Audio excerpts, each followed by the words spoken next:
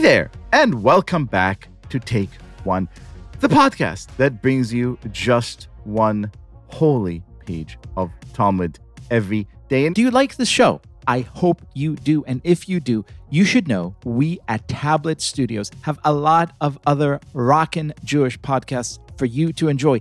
So stick around after the credits and find out a bit more about all these great shows and how you could support them and us. And in today's pages, to both 58 and 59, we come across one of those thorny passages that after so many days of talking about love and marriage, frankly, we could use a little hard-edgedness. Have a listen.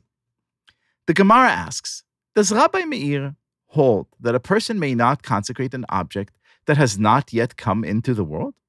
Isn't it taught in a Baraita that if a Gentile says to a woman, you are hereby betrothed to me after I convert, or if she was a Gentile and he said to her, you are hereby betrothed to me after you convert, or if he was a slave and said to her, after I'm emancipated, or if she was a maidservant and he said to her, after you are emancipated, or if she was married and he said to her, after your husband dies, or if he was married to her sister and he said, after your sister dies, as at that point the betrothal could take effect.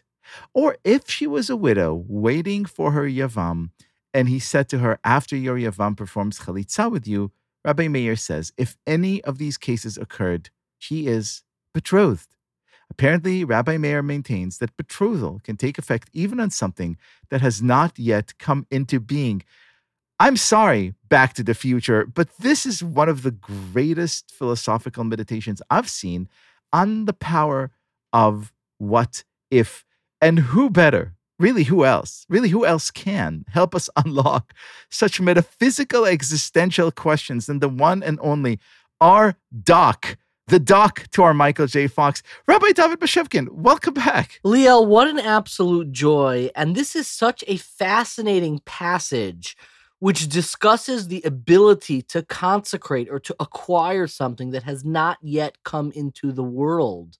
Let's say somebody is not yet Jewish and they want to affect a marriage after they become Jewish. Let's say somebody wants to acquire something that does not yet exist, it has not yet been created. This is a Talmudic dispute that really threads its way throughout the entire Talmud. The question of, can you be, in the language of the Talmud, can you be makdish davar shelo ba la'olam? Can you sanctify or can you acquire something that has not yet come into the world? And what I find so fascinating about this passage is a medieval question that was actually posed not about the Talmud, but about one of the most famous stories in the Bible.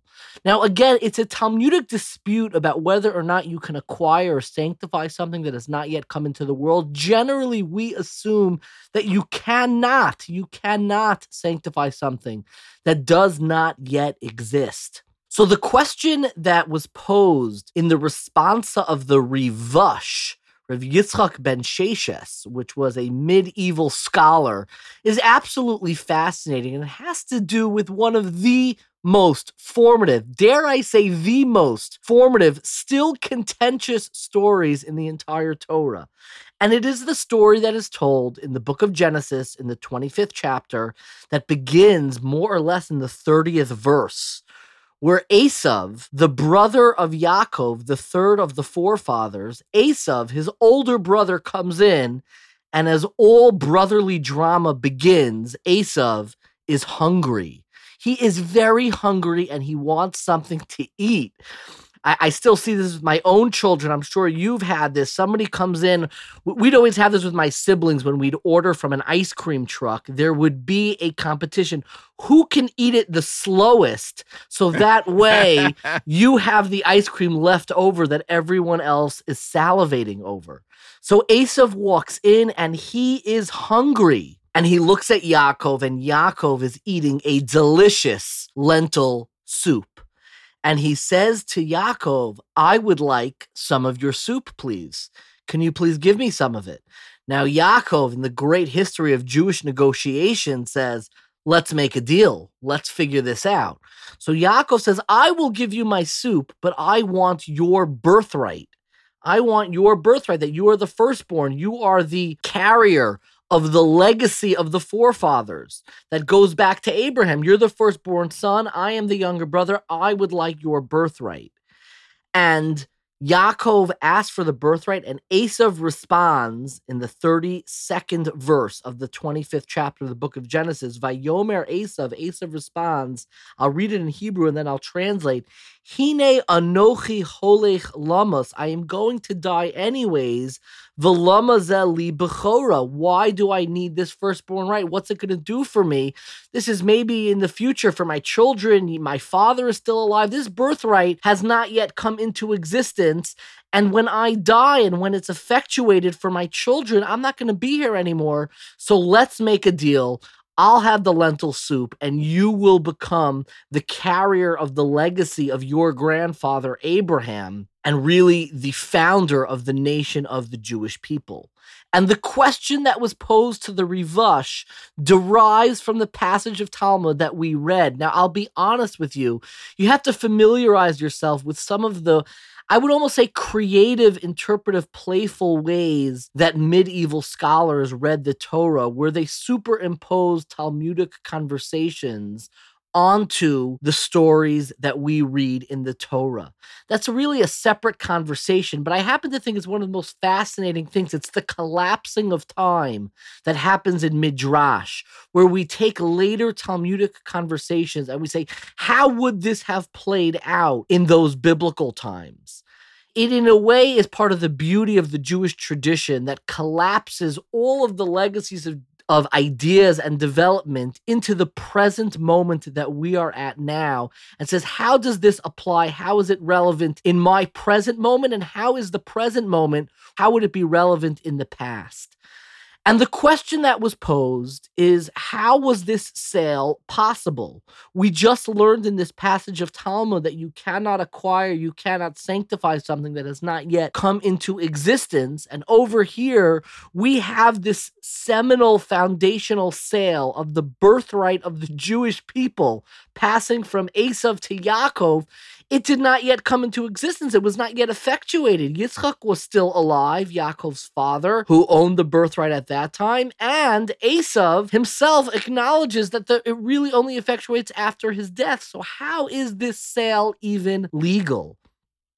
Now, a lot of different Talmud scholars give different answers, but I found one answer to be so beautiful and so moving. How was it that Yaakov was able to acquire the birthright of the Jewish people, even though it was something that ostensibly, from a distance, it seems, did not yet come into existence?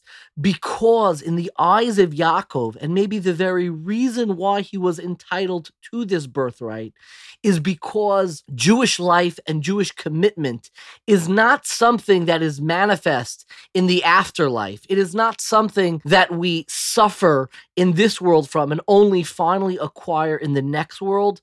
But in fact, Jewish life, our relationships, our commitments, our spirituality, and our inner interior religious life is actually something that is, in fact, already manifest in this world. It reminds me of a beautiful story that the rabbi of my childhood, Rabbi Walter Wurzburger, who was a great scholar and an ethicist, he wrote a book, God is Proof Enough, and he opens up the book with a beautiful story where somebody is coming to convert. They want to convert to Judaism. And the rabbi, as is the custom, very often he pushes him away. We don't proselytize. Don't worry about it. You can be a righteous Gentile. You can live a great life in this world. And in the next world, you will very much partake in the afterlife and in the world to come.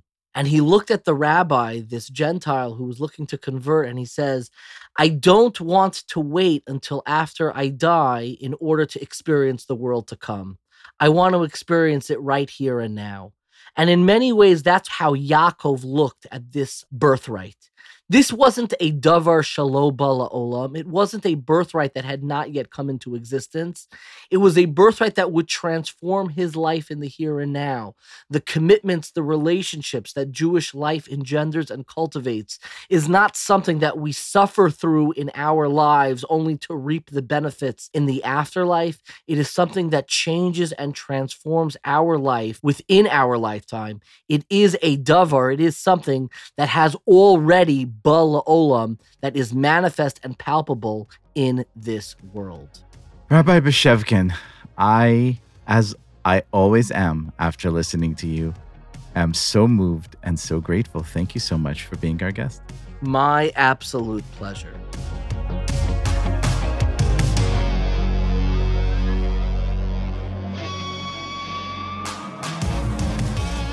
This has been Take One. If you enjoy the show, and I hope you do, please go and rate and review us on iTunes or whatever platform you use to listen to podcasts. Each week, we will be releasing new episodes Monday through Friday, covering the entire weekly portion of Daf Yomi. Take One is a Tablet Studios production. The show is hosted by me, Liel Leibowitz, and is produced and edited by Daron Ruskay and Quinn Waller. Our team also includes Stephanie Butnick, Josh Cross, Mark Oppenheimer, Sarah Fredman-Ader, Robert Scaramuccia, and Tanya Singer. For more information, go to tabletmag.com/takeone or email us at takeone@tabletmag.com. You can find us on Twitter at TakeOneDafyomi or join our Facebook group by searching for Take One Podcast. I hope we have made your day a little more Talmudic, and we will see you again soon.